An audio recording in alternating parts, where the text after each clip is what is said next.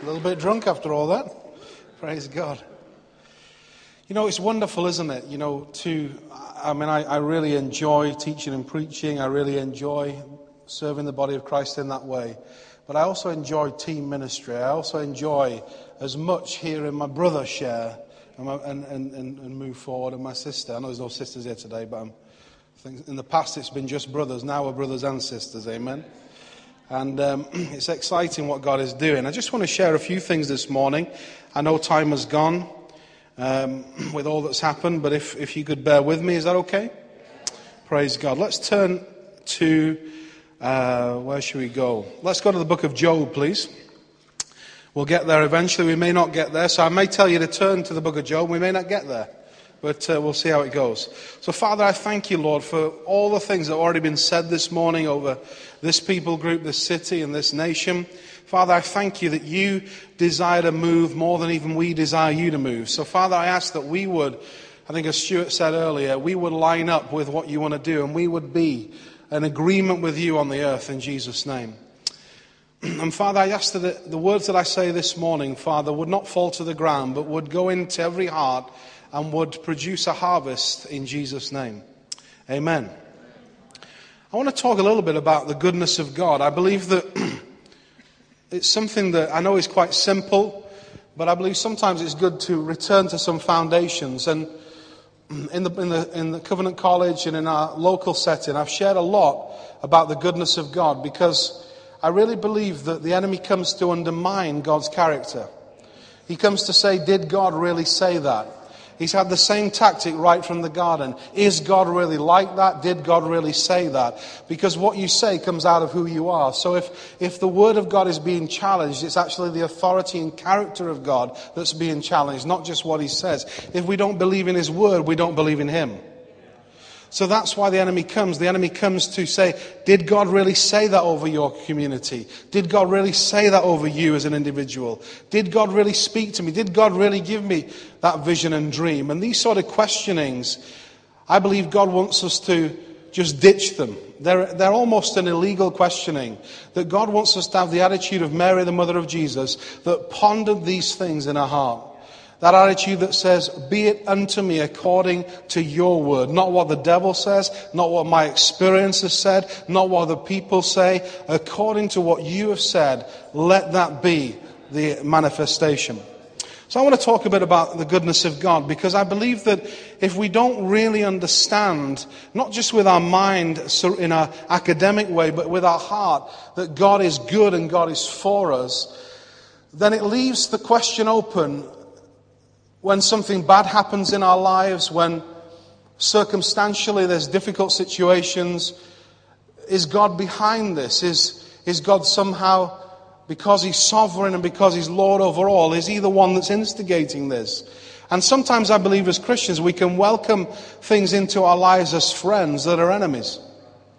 And I believe God wants us to have the understanding and the wisdom to know what comes from his hand and what does not come from his hand. To know his character enough that we welcome everything that God brings into our lives as from him, but everything that is not from him, we can recognize it. And just because religion or tradition or a certain viewpoint tells us that this was from God, doesn't necessarily mean it is from God. We must always go back to the authority of the Scripture. We must always go back to the Word of God. Even if somebody prophesies over you, the Bible says, Peter says this in one of his letters. He says, you have received a more sure word of prophecy that you would do well to give attention to. And it's this. Oh, Jeff, you're a biblicist. Jeff, you're only interested in reading the Bible. You're not interested in the hooplas of prophecy. Let me say this to you. I love the prophetic. I love it. Absolutely love the prophetic. But I believe this, that the prophetic comes out of a foundation of knowing the heart of God and his word. And I believe that God wants us to be sure about who he is and sure about his goodness. In Psalm 34 verse 8, it says, oh, taste and see that the Lord is good. Blessed is the man who trusts in him. You know, you can use the word good to describe God. It's in the Bible, okay? Psalm 145 verses 8 and 9 says this, the Lord is gracious, full of compassion, slow to anger, great in mercy. The Lord is good to all. Everyone. And his tender mercies are over all his works. I don't know if any of you have come across any of the literature by Richard Dawkins, but particularly in the God Delusion, one of the things he purports strongly is that God is some kind of schizophrenic character. 1 minute he'll bless you, 1 minute he'll curse you. He quotes a lot of Old Testament scripture out of context and basically makes the point that, this God of Israel is an abuser. And, obviously we don't believe that, but sometimes in some of the things we say as Christians, some of the things that we purport as even a movement of church, that we can give unchurched people that idea. And I just want to share a quick testimony of a couple in our congregation recently. And for 5 years, they were desperate to have a child. The lady is 40 and the gentleman is 36. So they were desperate to have a child. And for 5 years, they were believing God to have a child. And the wife of the couple is from a Sikh background. She came to Christ. And all her family believe the reason why she was barren is because she's under a curse, because she left the Sikh religion. And for 5 years, they've been believing God. And, sometimes they've staggered in that. Sometimes they've been at the point of giving up. And that's why we need people around us that will speak faith to us. You don't need Job's comforters around you. You need people who will speak faith to you, but also compassion. You see, faith doesn't work without love. But compassion is not pity. That's really important to understand. But you need people around you. And even though they feel they staggered, I believe when God sees your faith in his faithfulness, not in your own ability to have faith, but his faith in your faith in his faithfulness, I believe he sees you like he saw Abraham, as somebody who staggers not. It says about Abraham and Sarah in the book of Hebrews, it says that they considered him faithful who'd made the promise. That requires, no matter what the circumstances, that requires a resilience of the Holy Spirit on the inside to say, no matter what the circumstances, no matter what men tell me, I know this is the word of God, and God is not a man that he should lie, so I'm going to go with this. And I also believe the younger generation, we can be so into the movement of the Spirit, we can be so into the latest book and the latest fad that we actually don't get in the scripture for ourselves. And I really believe that it's important that we have a generation that's not just biblically literate, but a generation that finds life in the Word of God. A generation that finds the heart of God in his scripture, not just dancing around and enjoying the Spirit, because the Holy Spirit authored the scripture. And I believe God wants a movement of spirit and word. Not all word, not all spirit, but the Holy Ghost free to move, because where the Spirit is, there is liberty. And the word of God, the truth, will set you free if you continue in it and be my disciple, Jesus said. So I really believe it's important we have a good foundation, that we know that God is good. And this couple, they were going around some leaders within our network and some friends. And they got various suggestions and wisdom and ideas on how to tackle the situation. They went through 2 IVF treatments and nothing happened. And after the second treatment, they were really believing God that this would be a breakthrough. It didn't happen. And one prominent person came up to them and said this: perhaps God says no. Another person came up to them and said, brother and sister, some people are called to suffer more than others. These weren't, Buddhists. These were Christians saying this stuff within our communities. That didn't help this couple. See, these sort of pat answers about God are all right. We can go off and play golf or tennis or whatever. We don't have to stand with the people until we see the breakthrough. And there's a kind of holy anger rises up on the inside of me. And when they were sharing this stuff to me, something came out from the inside of me. And I was sat in a rocking chair by my fireplace as they were speaking. And I leaped out and said, that is not God. That is not his heart for you. And that particular year, Jay Trevade, I don't know where he's gone, but he prophesied over this couple that he could see their baby. Now, that's a dangerous thing to prophesy unless you've heard God. Now, he prophesied quite specifically about things. And to cut a long story short, she is expecting a child. And the child's due in November. Praise God. God is faithful. Because a Christian with well-intentioned religiosity may say, God says no. But my Bible says this. All the promises of God are yes in Christ Jesus. And we speak the amen to the manifestation or the glory of the promise. This agreement with what God says and what he promises us is not just some ethereal glory to be got, but literally glory is this, where the word is manifest. In John, the first chapter of John, it says this, that the word became flesh and we saw his glory. So when the word shows up in the physical realm, when the promise shows up in the physical realm, that is the glory of God. Not just us dancing around and saying, oh, glory. I used to have a friend and he used to get out of chairs after we'd been discussing the word and go, ooh, I just had a touch of glory. And all that's great. But my point is when the word manifests, that's the glory of God. When people are really healed, and not just some second-hand, third-hand, fourth-hand, fifth-hand testimony, when it is people amongst us that are healed and set free and delivered and come into faith and come into life, that is the glory of God. We had a young lady in the church with us about 3 weeks ago. She went to the doctors and she'd been struggling with a cyst, quite a large cyst on her wrist. And she's just sat there and we've been sharing a great deal, particularly with this couple since they've come in, because they've been through a lot of stuff. A lot of guys have got around them as friends.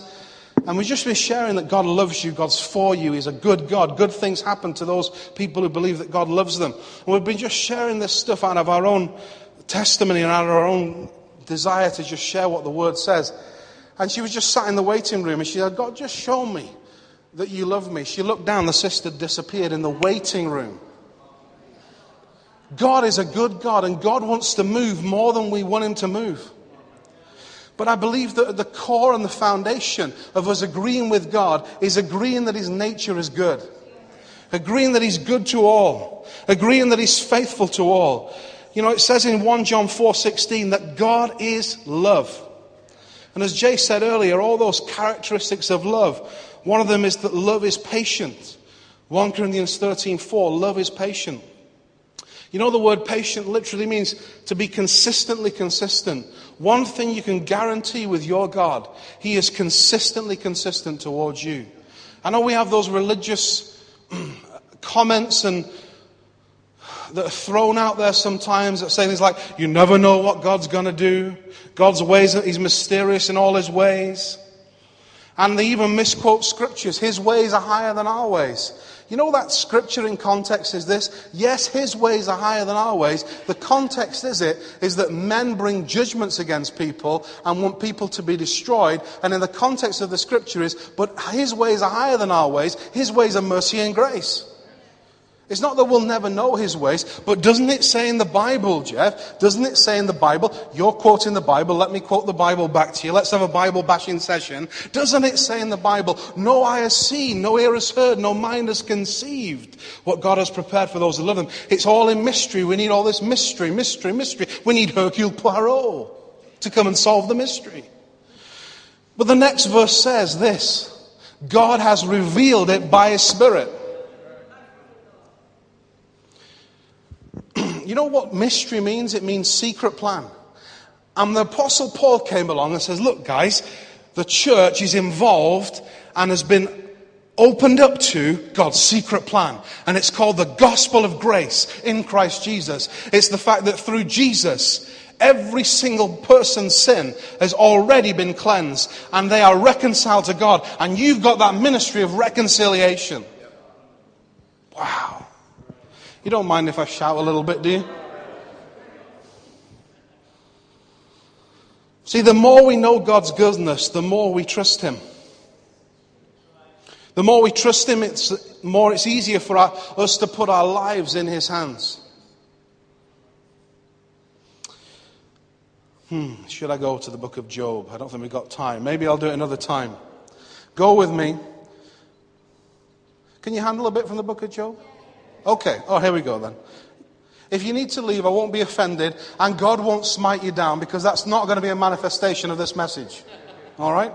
Because I tell you, this stuff is so good. If you all got to go and follow the Olympic torch, I'll just be in here myself. Job chapter 1 then.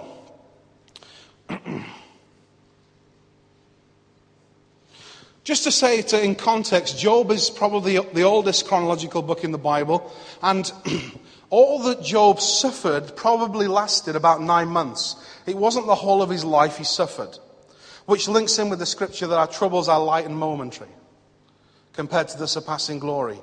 And we use this, Christians use it all the time. You're going through a hard time, just going through a hard time like Job. I remember hearing a message by somebody who is still a friend of mine, because you don't have to agree on everything to be friends with somebody. And he said, he gave a message once, have you met Job's God? Man alive, it was an awful message. And I told him so. But then he told me when I did an awful message, that's fine. But it says first of all about Job in verse 1 and 2 that he was blameless and upright in all he did.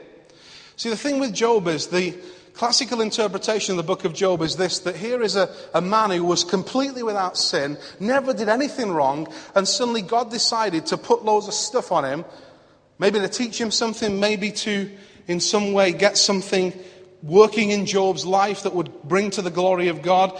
Some people believe in reading Job 1 and 2 that it was some kind of test on Job to test his resilience and his faith. Some people believe that it was simply God showing off to the devil that this man was for him.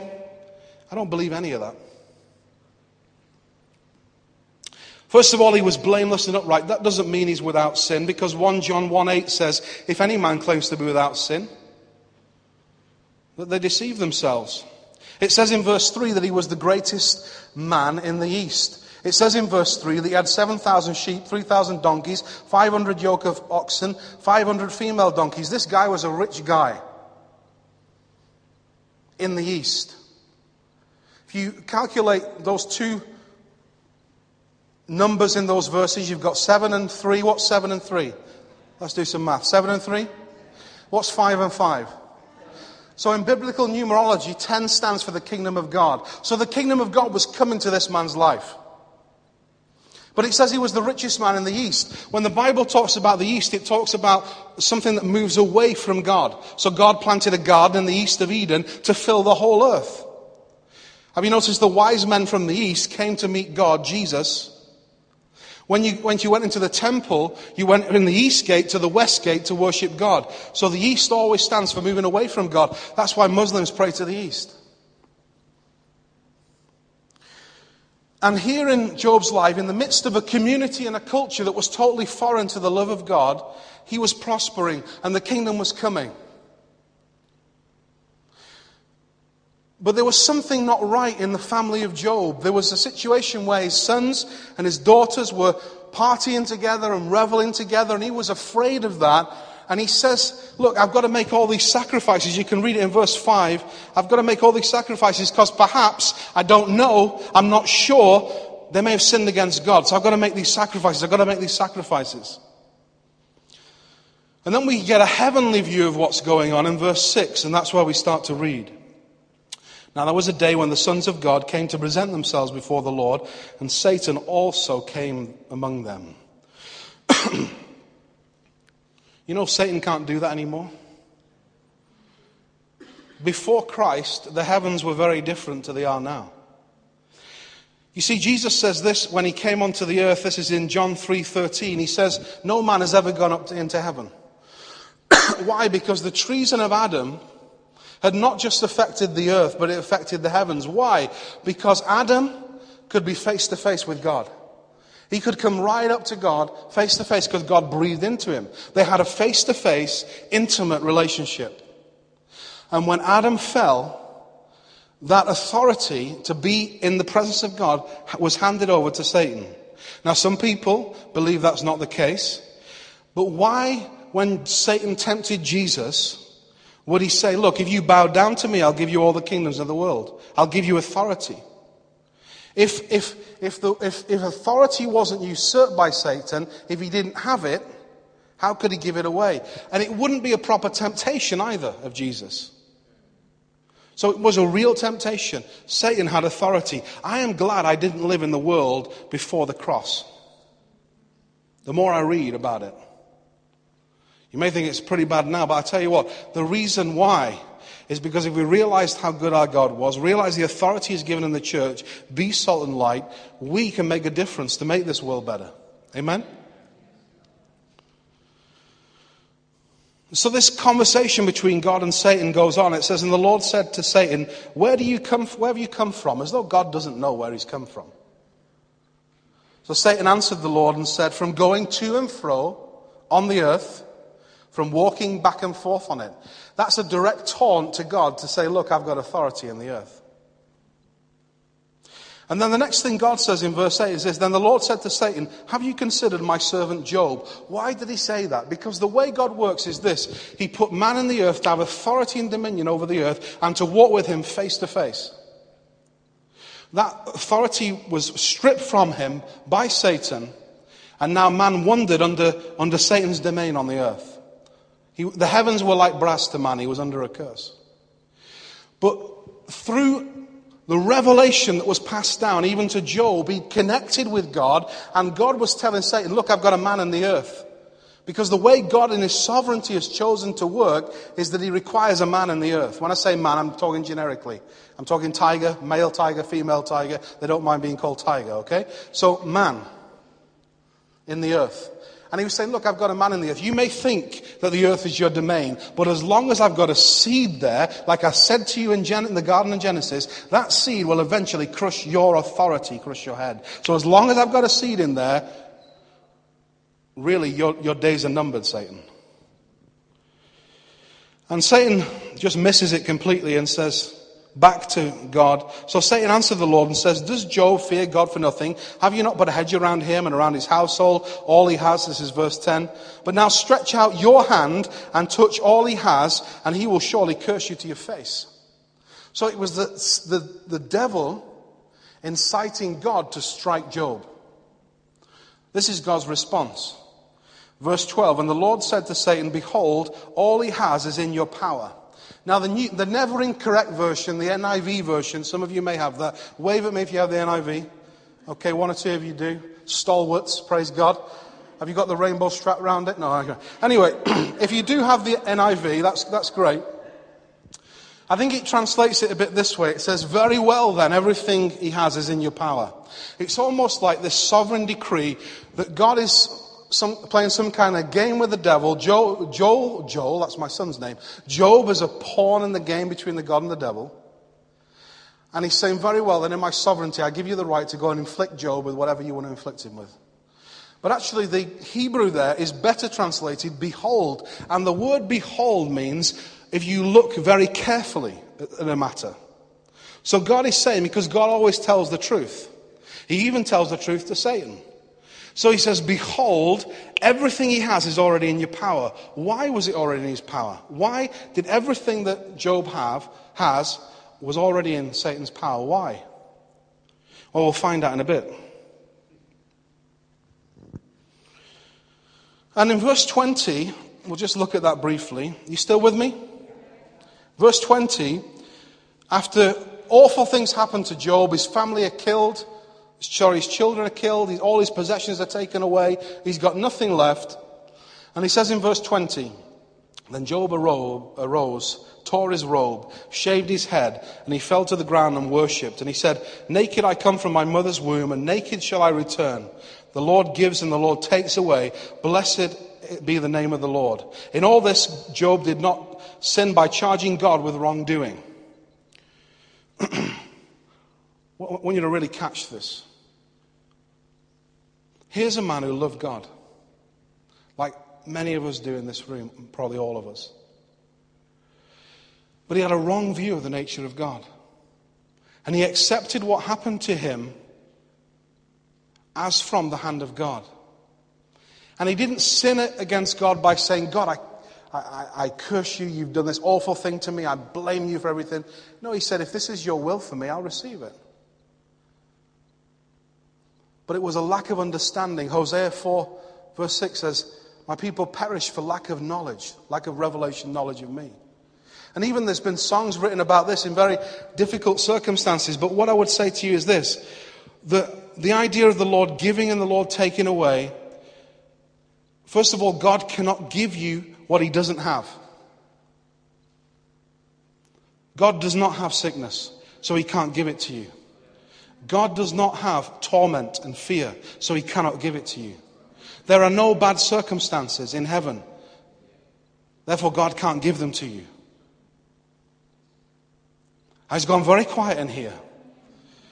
But I really believe this, that even if you don't agree with what I'm saying to you this morning, that's fine. Just go away in the scripture and search for yourself, like the Bereans, to see if these things that I'm saying are so. Let the Holy Spirit teach you. Because the only thing that God gives us is himself, and the only thing that he takes away from us is the work of the devil in our lives. And in chapter 2, we have the next assault on Job and the same conversation that God has with the devil. And we see quite clearly in Job chapter 2 in verse 7 that it's the devil who goes out and inflicts Job with sickness, not God. Well, you could say God sanctioned it. I've heard all those great orators talk about the fact that the devil's on a leash, that the devil is God's devil, that he uses the devil for his purposes. I don't think it's that clear cut. I believe sometimes the devil tries to meddle in God's purposes, and God just says, well, look, whatever you do, it doesn't really matter, because I'm going to get done through my people in the earth what's required.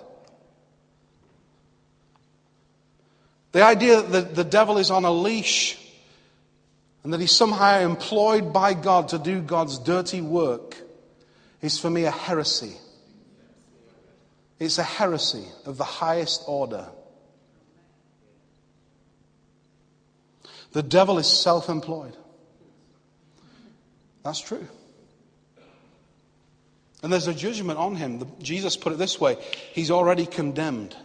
If somebody is condemned, that means they're unfit for purpose. Why would God use the devil to do anything? He's unfit for purpose. The purpose he was created for was to worship the Lord.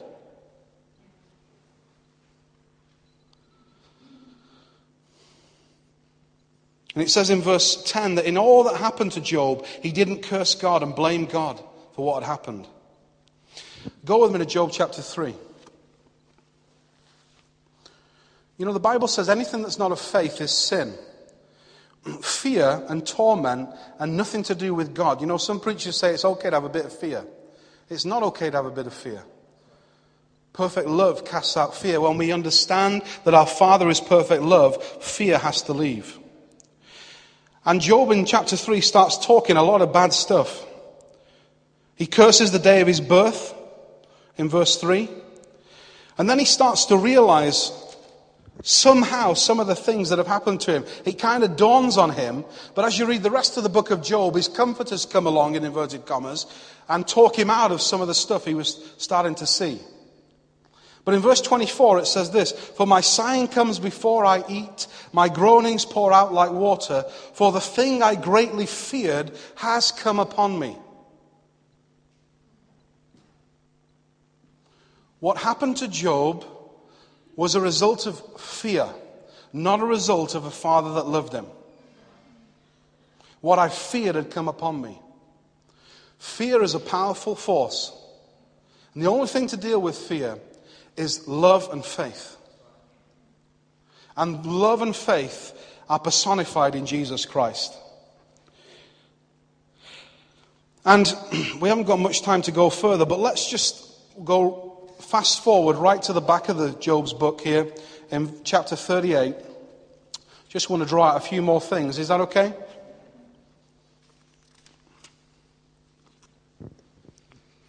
Verse 2, God eventually comes on the scene after Job's comforters, after a young man called Elihu starts to speak to Job. Eventually God comes and meets with Job. I believe God was always there, but it's just that Job was listening to the wrong stuff and the wrong people. Didn't have any ear to hear the Lord. See why? Because faith comes by hearing and hearing by the word of God. So God starts to speak to Job, and he says this to Job directly in verse 2. Who is this that darkens counsel by words without knowledge? He's talking to Job. Now go to chapter 40. I'm going real fast through this, so forgive me. Chapter 40, verse 1 and 2. Moreover, the Lord answered Job and said, shall the one who contends with the Almighty correct him? He who condemns God, rebukes God, let him answer it. Now go to verse 8. Would you indeed annul my judgment? Would you condemn me in order to justify yourself? Remember, Job is saying, all this that happened to me is from the hand of God. And God comes along and says, look, you're condemning me. You're saying I did this to you to get you off the hook in your response. He's basically saying, look, the way you were operating in all these sacrifices, in perhaps in this fear allowed the enemy to work because he has authority where fear is present.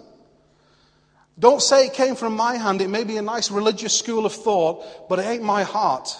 Don't condemn me to justify yourself. And listen to Job's response in chapter 42, verse 3.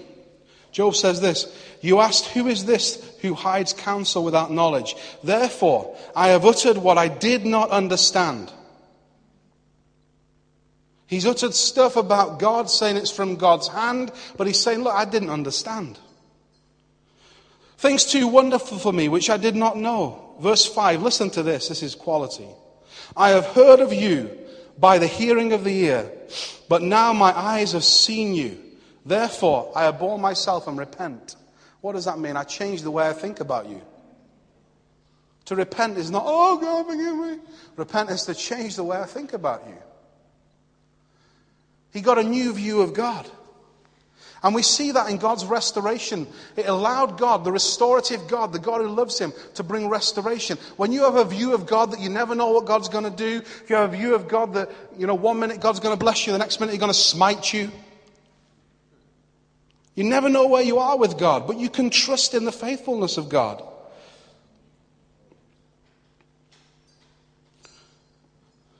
And it goes on, it talks about the fact that God was angry with Job's comforters. Oh my word, God's got angry. Old Testament, they're going to be destroyed. What does God do in his anger? Job, go and speak to your friends about who I am, get them to repent, and I'll just bless them. Oh, that worked out quite well, being the anger of the Lord. That's exactly what happened. God turns to the comforters and says, you've spoken about me what is not right. Let's just give you an example of what some of these comforters were saying in Job chapter 5, 17 to 18. Behold, happy is the man whom God corrects. Therefore do not despise the chastening of the Almighty, for he bruises and he binds up. He wounds and he makes whole. Amen, Job. That'll help you out, won't it? In your situation. So God says to them, you've spoken about me what is not right. What's the point? Steve's my friend, kicking him in the leg, then praying for healing. We've got this view of God sometimes. Well, this kick in the leg, brothers, just to show the glory of God. Here it is, bam. I know it's a simplistic view, but it's sometimes what we think as Christians. And it says in verse 10, the Lord restored Job's losses when he prayed for his friends. You see, when we give away a view of God of restorative and a God of love and a God of goodness and a God of grace, we can expect restoration in our own lives.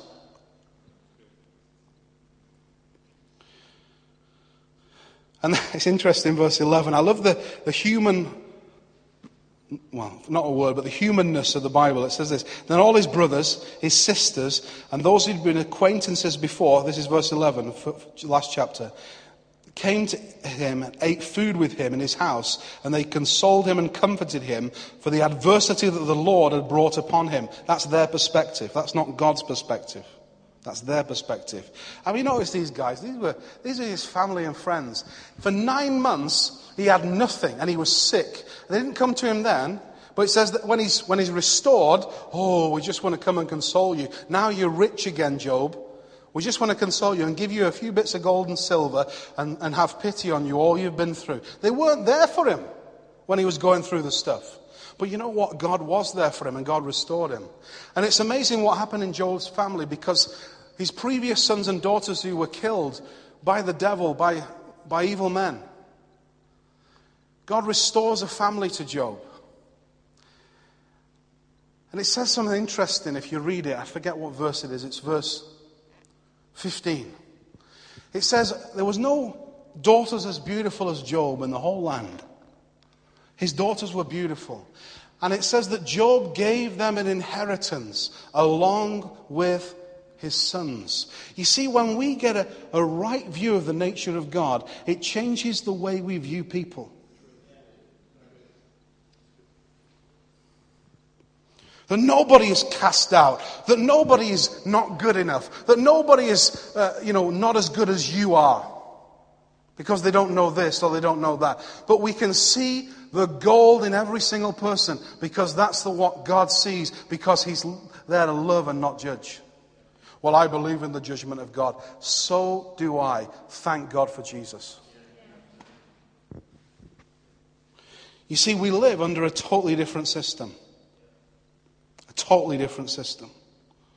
And now Satan can't go into heaven and accuse us before the throne of God, but we, as we've heard this morning, can boldly go before the throne of grace. You see, God isn't confused. The Bible says in the book of Malachi, I am the Lord and I change not. That's why you're not consumed. If God was always changing all the time, we would be consumed. We would be destroyed. But he says, I am the Lord, I don't change. James chapter 1 says this in verse 17, do not be deceived, my brethren. Every good and perfect gift is from above and comes down from the Father of lights, with whom there is no variation or shadow of turning. It says in Matthew chapter 7 that even though you are evil, you know how to give good gifts to your children. How much more your heavenly Father knows not to give you a serpent when you ask for bread. When you ask for a fish. In Matthew chapter 19 verse 17, Jesus said this, I only describe God as good, is the only one who can have that description to himself. He is good. Isaiah 54 verses 14 to 15 says this, in righteousness you shall be established. You shall be far from oppression. You shall not fear. And from terror it shall not come near you. Indeed, they shall surely assemble. So terror, fear, oppression will try and assemble, but not because of me, says the Lord. Not because of me. Is there a place for suffering in the life of a believer? Absolutely. Suffering for your faith, suffering in prayer, suffering in fasting, suffering in serving, suffering in standing on the word when the circumstances look totally different. Absolutely. But not suffering stuff we're not supposed to suffer. I think John said this morning, illegal activities that are not from the hand of God. People have said, even prophetic people have said things like this. Well, God is shaking everything. Recession, unemployment, everything's being shaken. God's shaking. He's like shaking Stevens. Only a few will get that joke.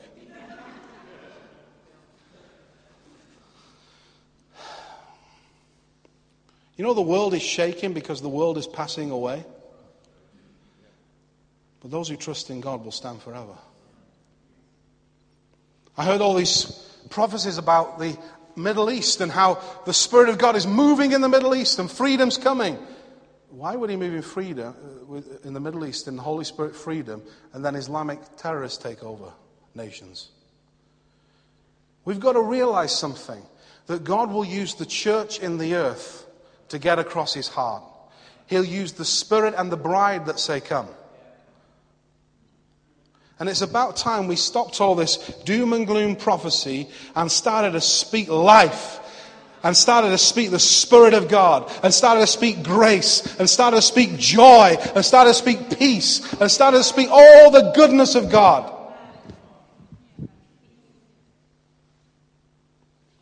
I'll conclude. In Hebrews chapter 1 it says this. verses 1 to 4. I'll read it from the Contemporary English Version. Long ago, many ways, many times, God's prophet spoke his message to our ancestors. Listen to this carefully. But now at last, God sent his Son to bring his message to us. God created the universe by his Son, and everything will someday belong to the Son. God's Son has all the brightness of God's own glory and is like him in every single way. By his own mighty word, he holds the universe together. It is more theologically sound to see Jesus as showing us the full nature of God than one or two obscure, out-of-context scriptures in the Old Testament to base our faith in the nature of God on. When you see Jesus, you see the Father. Philip said one day, he says, show us Father and we'll be okay. Jesus said, if you see me, you've seen the Father. This is John 14. Then he goes on, he says this, look guys, if you see the nature of God in me, you will go and do the things that I do. Greater things, because I go to the Father. And so often we cry for miracles and we cry for supernatural manifestation and we go after the latest fad and we go here, there and everywhere to find it. But if we just find it in the nature of Jesus, if we follow Jesus, if we see that Jesus is the exact representation of God, and if Jesus never went up to somebody in their sickness in the Gospels from my reading and said this, well, this sickness is simply because God is trying to teach you something.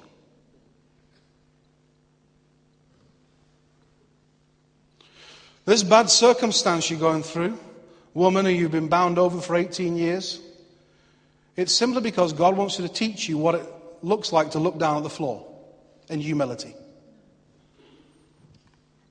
That was not the heart of Jesus. You know, that's why he hated religiosity. Because the person who was bowed down, he lifted up.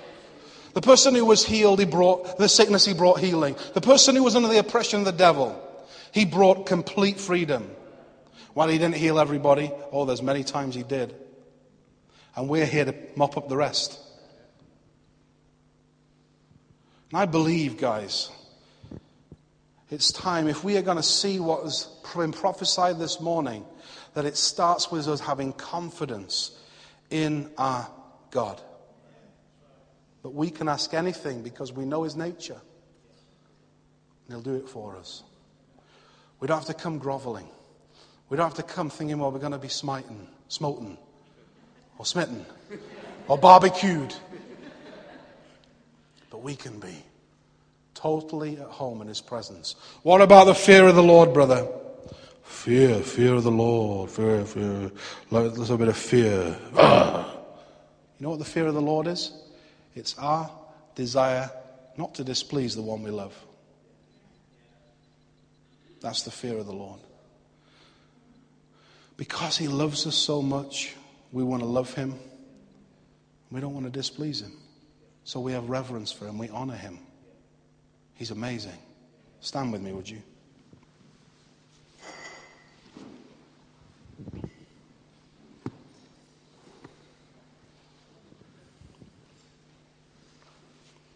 Just close your eyes in the presence of the Lord. Many people out there are asking for you and me to give a hope, an answer to the hope we profess. It's time for us to have an answer. It's time for us to be the answer. But I believe it starts with an understanding that we can trust our God, that our God is faithful and consistent towards us. And if we prophesy not from that point of love, and if we do all sorts of manner of sacrificial things and not from that place of love and understanding his nature, it's a resounding gong and a clanging cymbal. And we've had enough of that stuff the last 1800 years. Father, I pray for this community. I pray for each one in this room, including myself. We pray for the wider church, which is our family. Before you, we pray, Lord, that each one would come to a greater heart revelation of who you are as our Father, who you are as our God, that we would fall in love with Jesus again. We would know a confidence in him again that would cause us to be lion hearts, cause us to step out like never before. In Jesus' name, amen.